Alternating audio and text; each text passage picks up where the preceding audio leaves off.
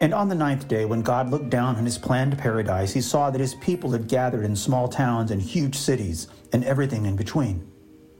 He further saw there were people who would not or could not follow his simple commandments.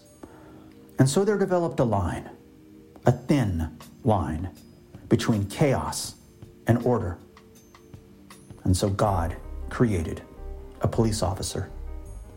He needed someone who would get up before 5 a.m., work all morning, miss lunch, and then spend 4 hours directing traffic on the sun-baked asphalt on the hottest day of the year, and then agree to work an extra shift.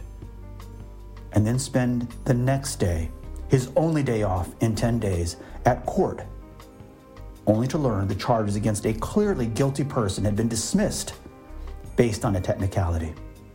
And so God created a police officer. He needed someone who'd be tough enough to chase 4 suspects into a dark alley without backup, and kind enough to help an elderly woman find her dog, and tender enough to knock on a door in the middle of the night to break the worst news any parent will ever get. And so God created a police officer. He needed someone who could be a referee, a marriage counselor, a drug counselor, a lie detector, an impartial witness, and someone who could balance critical thinking and common sense in a split second in the most stressful situations, and someone who would always back up his fellow officers and run, not walk, to the sights and sounds of danger.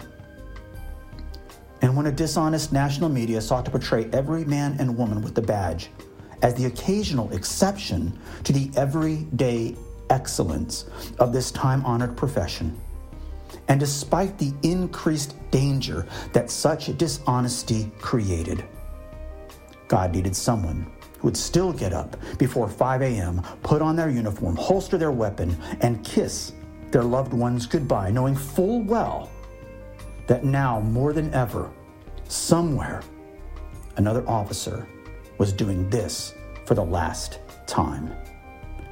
And so God created a police officer. So the next time you hear a loud sound in the middle of the night, and you wait the longest 3 minutes of your life before you see the comforting reflection of your home being bathed in the blue and red lights, only to learn ultimately that it was just a big raccoon at your back door.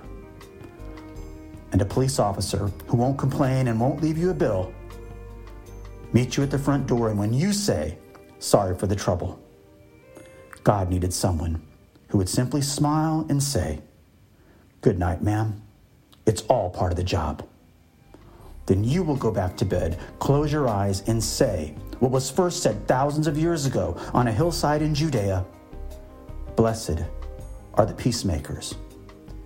And because you too need to be up in the morning, and because you and most sentient people want to live in a community of safety, peace, and law and order on the right side of the thin blue line. And so God created a police officer.